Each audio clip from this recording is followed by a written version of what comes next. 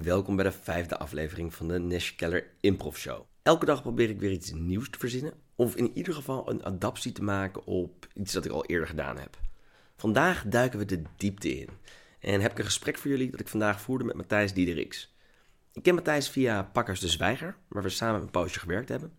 En afgelopen jaar ronde Matthijs zijn eerste feature-length documentaire af, genaamd 12 Liquid Months. In deze docu onthield hij zichzelf een jaar lang van fastvoedsel zoals jij en ik dat dagelijks eten. En leefde hij een jaar lang op complete food. Je kan dan denken aan shakes zoals die van Jimmy Joy, ook wel bekend als Joyland en geïnspireerd op Soylent. Dit zijn de shakes waar hele maaltijden in zitten, inclusief alle vitamine die je nodig zou moeten hebben op dagelijkse basis. Een van de dingen die hij hiermee wilde observeren was de overkill aan keuze in onze hedendaagse voedselindustrie. En hoe dit eigenlijk invloed op ons uitoefent als individu. Tevens is Matthijs ook onlangs begonnen met het creëren van content op Instagram, ten tijde van quarantaine. Op dagelijkse basis probeert hij mensen te interviewen over hun dagelijkse gang van zaken in deze gekke tijden. En vanochtend besloten we elkaar te interviewen. Vandaag of morgen komt ook zijn productie online. En link daarvan vind je in de omschrijving. Hou je vast, ons gesprek duurde langer dan verwacht, maar het zijn 25 relevante, luchtige, grappige en serieuze minuten. En zeg nou zelf, heb je echt iets beters te doen? Vergeef me voor de koelkastruis die op de achtergrond te horen is. Ik beloof progressie. Alvast heel erg bedankt voor je geduld en aandacht. Let's go. Hallo. Hey Matthijs. Hey, hoe is het ermee? Goed. De zon komt nu bijna op mijn balkon, maar dat is nu wel echt het chillste moment van de dag, want dan ik kan in mijn t-shirt zitten omdat het zo'n binnenhofje is, er is geen wind. De kleine geneugten van vandaag de dag. Ja, wat kom je nog veel buiten? Tot gisteren deed ik elke ochtend eventjes om 7:30 een klein wandelingetje vlakbij het park. Vandaag heb ik dat niet meer gedaan, omdat het niet echt nodig is. En ik heb nog genoeg eten voor zeker 1,5 week. Dus ik denk dat ik vanaf nu gewoon binnen blijf. Ja, hoe anders zou het zijn geweest als het in de winter was? Dat denk ik wel. Het is heel Nederlands ook. Hè? Zodra de zon schijnt, trekken de mannen een korte broek aan, springen op de fiets en gaan frisbeeën. Je kunt het mensen ergens ook niet kwalijk nemen want Nederland heeft gewoon steeds minder zon en warmte. De afgelopen 10 jaar, heb ik het idee. Ja, liever of het een of het ander. Exact. Ja. Ik vind als het bevroren is en het is echt ijskoud buiten, dat heeft ook wel wat. Het is meer dat er tussenin, dat vind ik lastig. Hey, maar goed, hoeveel dagen heeft het bij jou geduurd voordat het begon te kriebelen? Om iets te gaan ondernemen, om iets te maken? Want jij bent zelf ook bezig met, met content produceren op Instagram. Wanneer is dit ontstaan? Dat heeft wel even geduurd. Ik denk dat de eerste paar dagen was het een soort van... Was ik eigenlijk een beetje lam geslagen of zo. Dat ik ook best wel veel nieuws las, keek, luisterde. Ja, het duurde wel even. Er was op een gegeven moment dat ik echt een soort inzinking had. Dat ik echt heel verdrietig was. En vrij kort daarna, echt nog in een paar uur daarna, had ik zoiets van, nee, ik moet gewoon... Het was een soort opluchting. Nadat ik verdrietig was geweest, was ik opgelucht. En toen ben ik gewoon de eerste video gaan maken die niet echt een kop of een staart had. En nadat ik die gepost had, had ik zoiets van, ja, volgens mij moet ik gewoon met andere mensen gaan praten. Want de contacten die ik wel had in die week, met heel veel verschillende, zakelijk, vriendelijk, daar voelde ik me daarna heel chill. Weet je, er zijn gewoon nog mensen om mee te communiceren. Dus toen was het voor mij een soort van open deur van, dan moet ik denk dat dat dan een hele goede manier is om een soort van grip op mijn situatie te krijgen nu. Dan ben je geschrokken van hoezeer je afhankelijk bent, of hoezeer de invloed is van sociaal contact. Nou, ik werk dus best wel veel vanuit huis. Mijn huis is een soort van mijn studio ook. Dus in die zin is er niet heel veel veranderd. Het is meer dat ik op een gegeven moment dat het tot me doordrong dat we zeg maar echt in een situatie zitten ongekend is. Ik denk dat ik daar het meest van schrok.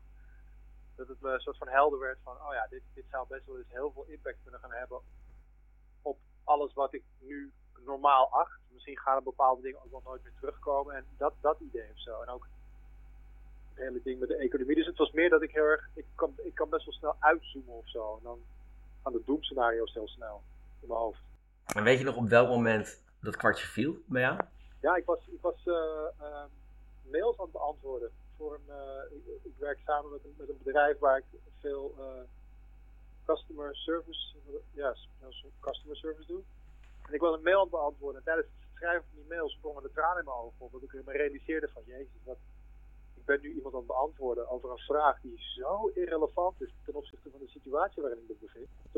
Wat ben ik in godsnaam aan het doen? Wat zijn we met z'n allen aan het doen? Weet je, zo'n gevoel kwam er heel erg over me heen. En ja, die mail heb ik ook laten staan en dat heb ik de volgende dag opgepikt. Maar het kwam dus uit een hele onverwachte hoek zo. Ja, ik kan me voorstellen. Bij mij was het heel erg ook de realisatie hoezeer ik onderdeel van het probleem was op het moment dat ik mezelf aan het goed praten was dat ik buiten was. Ik heb er een hele lange tijd laconiek over gedaan. En dat begon natuurlijk met dat je moet elkaar niet meer een hand geven. En in die week had ik me al kunnen realiseren van het gaat hier om mensenlevens. Maar op een of andere manier is dat pas echt afgelopen week ook bij mij echt ingekikt. En dat heeft er wel voor gezorgd dat ik ik weet niet radicaal veranderd ben in mijn gedrag, maar wel toch echt realiseer van nee, ik moet gewoon binnen blijven. Ik was iets eerder dan de aankondiging van onze regering met het mezelf al een beetje opsluiten. Toen de regering kwam met die aankondiging van we gaan mensen wel helpen. Ik denk dat het toen voor mij echt eng werd. Dat ze dus aankondigden van we gaan kleine ondernemers steunen. Er komt een regeling voor ZZP'ers. Toen viel bij mij het kwartje van oh fuck, dit is echt niet oké. Als onze regering met de premier die we hebben nu, die dat soort maatregelen opofferen, dan is er echt iets aan de hand. En dat had ik daarvoor ook wel, alleen dus het officieel bevestigd van bovenaf. Ja. Hey, wat is jouw thuissituatie? Ik woon alleen, samen met mijn zoontje. Mijn zoontje is nu wel meer bij zijn moeder. Dat hij daar meer ruimte heeft en ook een tuin en zijn zusjes en daar. En dat is wel veranderd, want ik ben gescheiden van zijn moeder, maar we zijn goede vrienden. En we hebben een soort 50-50 regeling, maar die is eigenlijk dus te komen vervallen. Ik zie hem minder. Dat vind ik kut. En voor de rest, ja, wat ik net zei, mijn thuissituatie is eigenlijk dat ik door de jaren heen van mijn huis ook mijn studio heb gebouwd. Het is vrij geleidelijk gegaan. Mijn keuken is vrij groot. De vorige bewoner die heeft van de slaapkamer aan het balkon de keuken gemaakt. Dus dat heeft ertoe geleid dat ik echt een hele riante woonkeuken bijna heb.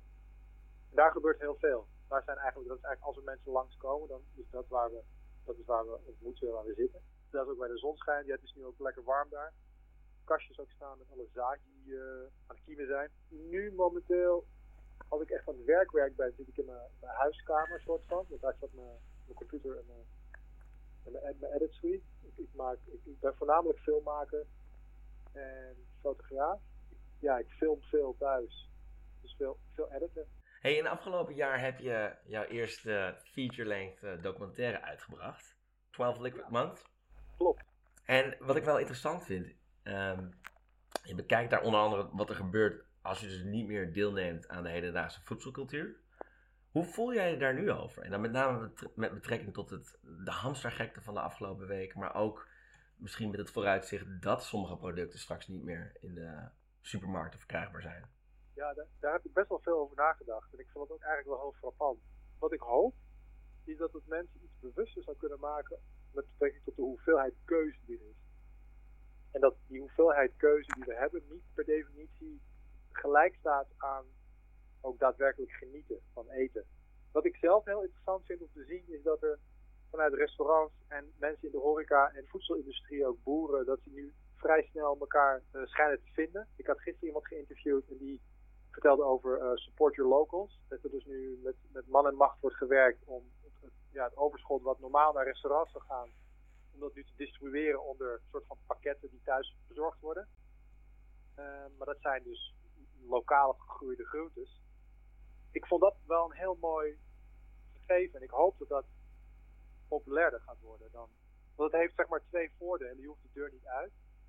Het is gezonder. Het is eigenlijk 3. En het tweede is dat je dus niet naar de supermarkt hoeft. En waardoor je dus minder geconfronteerd wordt met dat overschot aan keus. Ik denk dat het meest verstikkende was dat toen ik weer mocht gaan eten, dat ik de supermarkt inging en een soort van lam geslagen werd van jezus, er is veel te veel. Ik sta voor een schap met pindakaas. Er zijn 25 soorten pindakaas. Wat is dit, weet je? wil gewoon, ja, laat maar. ik heb het een tijdje geprobeerd om weer gewoon volledig normaal te eten. Ik merkte dat ik minder scherp was en minder alert. Dus het maakte me zwaarder fysiek. Maar vooral het mentale aspect vond ik echt verschrikkelijk. Dus ik ben toen voor een groot gedeelte weer teruggegaan naar vloeibaar voedsel. En inmiddels is dat iets meer in balans gekomen. En is het vloeibare voedsel echt een soort gereedschap geworden. Zoals ik gewoon veel wil werken op een dag bijvoorbeeld. Of als je heel erg in een flow zit, schrijven of zo, dat je dat niet uitdoet. Maar mijn maaltijden zijn ook wel veel simpeler geworden. Hoe ziet een dagelijks dieet er dan uit? Het eerste wat ik drink is water met citroen en appelazijn. Of fruit. Of eieren. En dan heb ik meestal als lunch een shake. Maar dan maak ik bijna altijd wel gewoon echt een maaltijd. Maar ik ben dus niet dat ik helemaal tegen het concept ben van iets maken, daar tijd in steken. En ik waardeer dat proces wel heel erg. Maar meer voor de avond, omdat je dan ook afbouwt naar weer gaan slapen. Ik werk ook zelden in de avond. Hey, en heb je dan nu genoeg van dat complete food in huis voor als het doomsday echt voor de deur staat? Dat valt wel mee. Ik denk dat ik genoeg heb voor ongeveer... Als alles nu dicht gaat, dan hou ik het denk ik 2 weken vol. Het is niet heel... Ik ben niet goed gedoomtrapped. Ook omdat ik niet wil geloven dat we een doomscenario ingaan. Want ik wil geloven dat, ook als we een soort volledige lockdown zouden krijgen, dat we nog wel steeds gewoon naar de supermarkt kunnen. Misschien moeten we dan in de rij. Maar ik wil geloven dat we in een land leven waarin dat wel kan. Hoe was het voor jou, dat eerste moment dat er dus veel aandacht was voor dat hamstergedrag? En dat ook door onze minister-president was aangegeven van doe het alsjeblieft niet. Hoe was het voor jou toen om in de supermarkt te zijn, die dag of die 2 dagen daarna? Nou, ik moet je zeggen, ik kan me dus nog heel goed de laatste dag herinneren dat het normaal was in mijn Albert Heijn. En ik had die dag dus al een foto ontvangen van een vriend van mij. Een foto had gestuurd van echt lege rekken. Ja. En ik weet nog dat ik bij mezelf dacht van, Jesus Christ, wat een onzin. En eigenlijk de bevestiging zag in mijn eigen Albert Heijn. Van, kijk, ja, ik heb alles nog. Dus ik heb die dag gewoon de boodschappen gedaan die ik nodig had. En dat waren een paar dingetjes. Ik kan me herinneren, dat waren wat groente en fruit. En wat beleg voor mijn brood. En de volgende dag was het gewoon shit hit the fan. Toen sinds die dag is het nooit meer hetzelfde geweest in mijn Albert Heijn. En ben ik dus ook echt bijvoorbeeld al een hele poos op tijd op zoek naar pasta. En het wil gewoon niet lukken. Het is overal op. En ik ga dan nu steeds naar de grote Albert Heijn op de Overtoom. Gevoel wat je dan hebt als je nu in een supermarkt komt, is dat veranderd? Ja, nou, ik ben wel een beetje boos, zou te zwaar zijn. Maar wel een beetje teleurgesteld. En ik heb zoiets van, hieruit blijkt dat we dus niet een soort van collectief verantwoordelijkheid nemen. En we mogen, zeker in tijden van crisis, onze regering best geloven op de dingen die ze zeggen. En ik snap dat in het dagelijks leven en met de dagelijkse politiek, dat je daar je vraagtekens bij kan zetten. Maar dat vertrouwen nu ook wel echt belangrijk is. Dit een heel simpel voorbeeld is van dat vertrouwen betuigen naar jezelf, naar je medemens, naar het kabinet. Dus ja, ik weet niet. Ik heb er wel een naar gevoel bij. Er is dus nog steeds genoeg eten. Ja. En het feit dat er lege rekken zijn, bewijst dat er nog steeds gehamsterd wordt. En waar ik er wel een beetje bang voor ben, is dat er misschien, ergens halverwege juni, of dat er wel een moment gaat komen dat producten langzaam op beginnen te raken, of dat het moeilijker is producten te importeren. En dan denk ik, dan hebben we het onszelf onnodig veel te vroeg al moeilijk gemaakt. Ja, we hadden tot dit moment hadden we eigenlijk normaal boodschappen kunnen doen. Maar wij hebben ervoor gekozen om 2 maanden geleden al hysterisch te beginnen. Daar ben ik het helemaal mee eens. Wat ik bij mezelf merkte toen ik door de supermarkten liep laatst, dat ik een beetje... Ik was heel erg afgeleid, omdat ik heel erg bezig was met de mensen om me heen. En ik keek heel erg naar wat mensen in een winkelwagen... Ja, interessant. En iedereen deed dat ook bij elkaar, had ik het idee. Ik weet niet of dat ook echt zo was, of dat het mijn paranoia was, maar ik liep op de supermarkt uit, ik kwam thuis en de helft van de spullen die ik had gekocht, had ik helemaal niet nodig. En de andere helft was ik vergeten te kopen. Dus het is helemaal in de war gewoon. Ik sprak eerder deze week 2 agenten op straat. En dat was in de Kalverstraat nota bene. En ik vroeg ze of het onrustiger was geworden. En zij hielden het toen nog op, nou, het is vooral rustiger geworden. We merken nog niet echt dat er onrust heerst op straat. Als antwoord op mijn vraag van ja, maar hoe anticiperen jullie op de toekomst? Want ja, kan toch nog dat ze een hele lange tijd binnen moeten zitten. Ja, hadden zij het vermoeden dat de Nederlanders toch te nuchter waren om echt voor opreur te zorgen. En daar heb ik mijn twijfels bij. Daar zat ik laatst ook aan te denken. Maar eigenlijk sinds de jaren 50, 60 is het best wel alleen maar beter geworden. Ja. In de samenleving. Als ik kijk, toen ik als kind met de metro naar school ging, was het heel normaal dat er iemand zat een freebase achter in de metro. Of dat je echt om een slapende gast op het Waterplein heen moest lopen bijvoorbeeld. Dat was niet vreemd. Als je dat nu zou doen, en ik zou met mijn zoon in de metro zitten, dan die zou niet weten wat hij ziet. Wat is dit? Dus er is echt heel veel veranderd in positieve zin. Dus ik vraag me af inderdaad hoe mensen omgaan met zo'n hele plotselinge switch van heel snel, heel kut. Dat gaan opvangen. Daar heb ik ook geen idee over. Nee, en weet je, daar zie ik ook weer ergens een kleine taak voor mij liggen. En is mijn een stukje verantwoordelijkheid dat ik ook wil nemen, is om mensen een beetje vermaken nu. Ja. En op die manier, ik doe het heel erg voor mezelf, 100%. Maar ook, ik vind het zo ontzettend leuk als iemand me een berichtje stuurt met, hey, dat was leuk man, of ik heb gelachen. Ja. Of eigenlijk zelfs alleen al, en daar moet ik mezelf ook niet in verliezen, maar gewoon dat ik zie hoe vaak het is afgespeeld. Ja. Dat ik denk van, nou, ik vind het leuk dat ik jouw dag hiermee kan verblijden of whatever. Of je eventjes kan afleiden. Ik denk dat dat misschien ook wel voor meer mensen een soort van, misschien wel een taak kan zijn nu in de samenleving. Om te kijken hoe je inderdaad een ander kunt helpen. Het is een soort hulp die je aanbiedt. Vermaak en entertainment zijn een vorm van ontspanning. En ik denk dat ontspanning in deze tijd een vorm van hulp kan zijn. Ja, nee, dat denk ik zeker. En je hebt ook iedereen's aandacht op Instagram. Je merkt het. Gewoon iedereen zit zo hysterisch op alles te reageren. En ja, ik probeer dat dan ook wel een beetje naar mijn voordeel te draaien nu. In ieder geval dat ik het alleen maar extra leuk vind dat het publiek extra aandachtig is. Wat mij heel erg opviel, de eerste 2 weken geleden al, wat ik aan het observeren was wat er gebeurde op social media. En wat me heel erg opviel, dat alles nog doorging. Dat eigenlijk tot een week geleden ook bedrijven en instanties nog een beetje we zijn een instantie of we zijn een bedrijf, we hebben een boodschap en dat delen we. En dat nu eigenlijk iedereen pas om is van, oh nee, shit, dat kan helemaal niet. We kunnen niet zeggen van, koop mijn product, want dat is helemaal niet relevant. Ik denk ook dat dus dingen als sociale media daar wel aan bijdragen, dat het bewustzijn dus sneller kan landen. En dat we ook misschien daardoor de positieve noot sneller weer kunnen oppikken. En dat is wel waar ik heel erg voor wil gaan. Want er is natuurlijk heel erg een doemscenario van het hele, de echo chambers en het bevestigen van angst. En er gaat natuurlijk ook ongelooflijk veel misinformatie er rond door. Maar als je je alleen maar daarop focust en niet soort van de mooie kant van de medaille belicht, dan laat je heel veel moois liggen. Nee, daar ben ik het mee eens. En ik denk ook erg dat we ons niet te veel moeten stuk staren op het feit dat dat collectieve verantwoordelijkheidsgevoel nog niet echt helemaal uitgeblonken is. En dat het ook wat tijd nodig heeft. En dat langzaam nu wel bij iedereen begint. Ja, want dat merk ik ook. Er zijn veel mensen in mijn omgeving die ouder zijn. En daar merk je gewoon dat als je een gezin draaiende moet houden, dan heb je geen tijd om alle media bij te houden en op de hoogte te zijn van alles. En dan ben je ook gewoon een soort bedrijf aan het runnen, maar dan thuis. Want die kids gaan niet naar school, dus je hebt een soort van extra bedrijf erbij of zo. En daardoor is dat, ik denk dat dat een groot ding is ook qua vertraging. En dan is ook nog eens het lekkere weer, dat een soort van vakantiegevoel dat ik erbij creëert, maakt het ook niet makkelijker. Ga je elke dag proberen iets te uploaden of dat is gewoon, probeert elke dag iemand te spreken? Ik ga het wel proberen. Het is wel veel werk. Ik laat het natuurlijk klinken alsof het ook echt alleen maar geweldig is, maar ik heb ook vorige week al ergens even een momentje gehad van toch een vorm van anxiety van, die eerste aflevering was wel heel goed en die derde niet. En verwachten mensen dat ik morgen weer iets upload? Ik ook dacht van, nu heel veel stapje achteruit. Ja, precies. Wat grappig dat je dat zegt. Ik had dat gisteravond. Dus ik ben betrokken bij 2 start-ups. Eentje, die heeft mede door die hele coronacrisis een hele harde klap gekregen.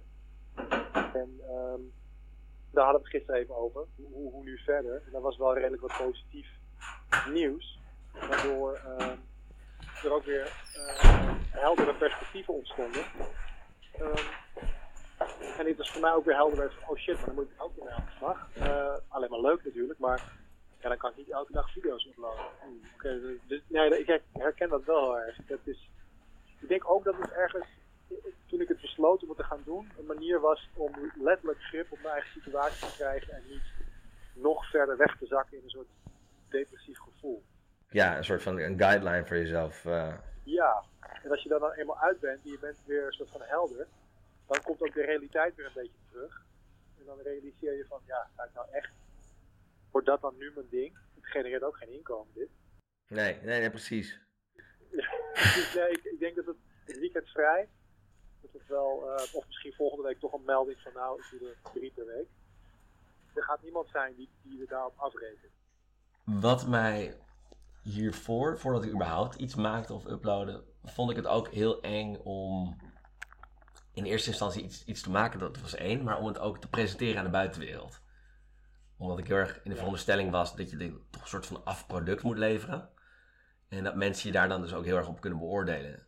En dat terwijl ik eigenlijk nog ook zoiets heb van, ja, maar ik moet nog heel veel oefenen. Ik heb nog heel veel te leren. Dus alles wat ik upload is per definitie nog niet een soort van afproduct. Zoals ik het liefst voor ogen zou willen zien.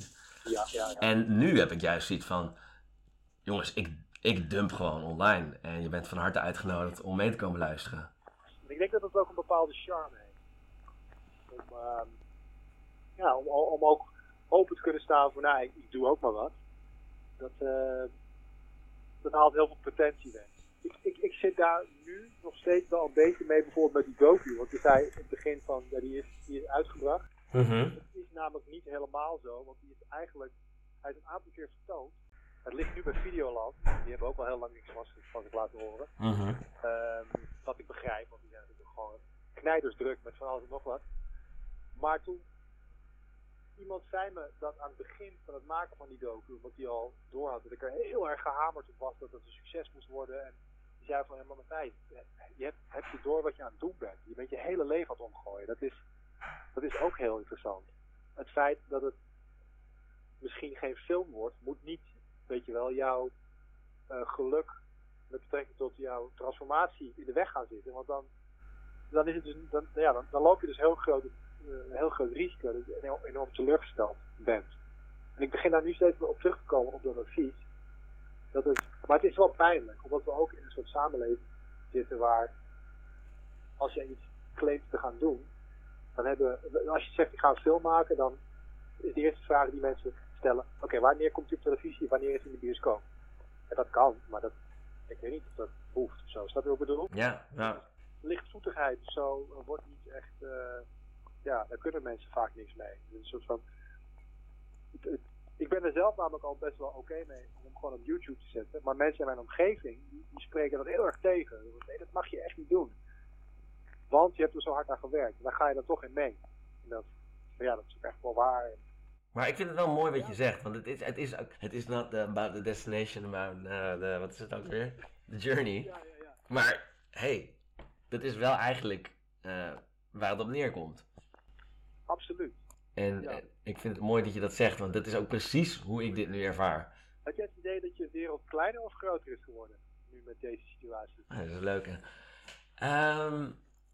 Ik neig misschien zelfs wel naar groter, omdat je merkt dat iedereen veel meer contact zoekt.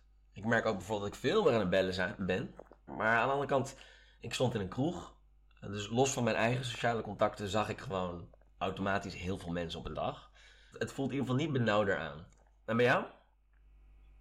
Ja, het is nog een beetje aan het omwentelen, heb ik het idee. Maar ik heb het idee dat het groter aan het worden is, ja. Groter, maar tegelijkertijd ook kleiner. Want ik deed hiervoor bijna alles wat ik online publiceerde in het Engels. Omdat ik eigenlijk ook altijd ook vanuit mijn studie een redelijk internationale vriendengroep heb. En ik merk nu dat ik heel erg de neiging heb om het juist in het Nederlands te doen. Om een soort van bij een begin te beginnen of zo.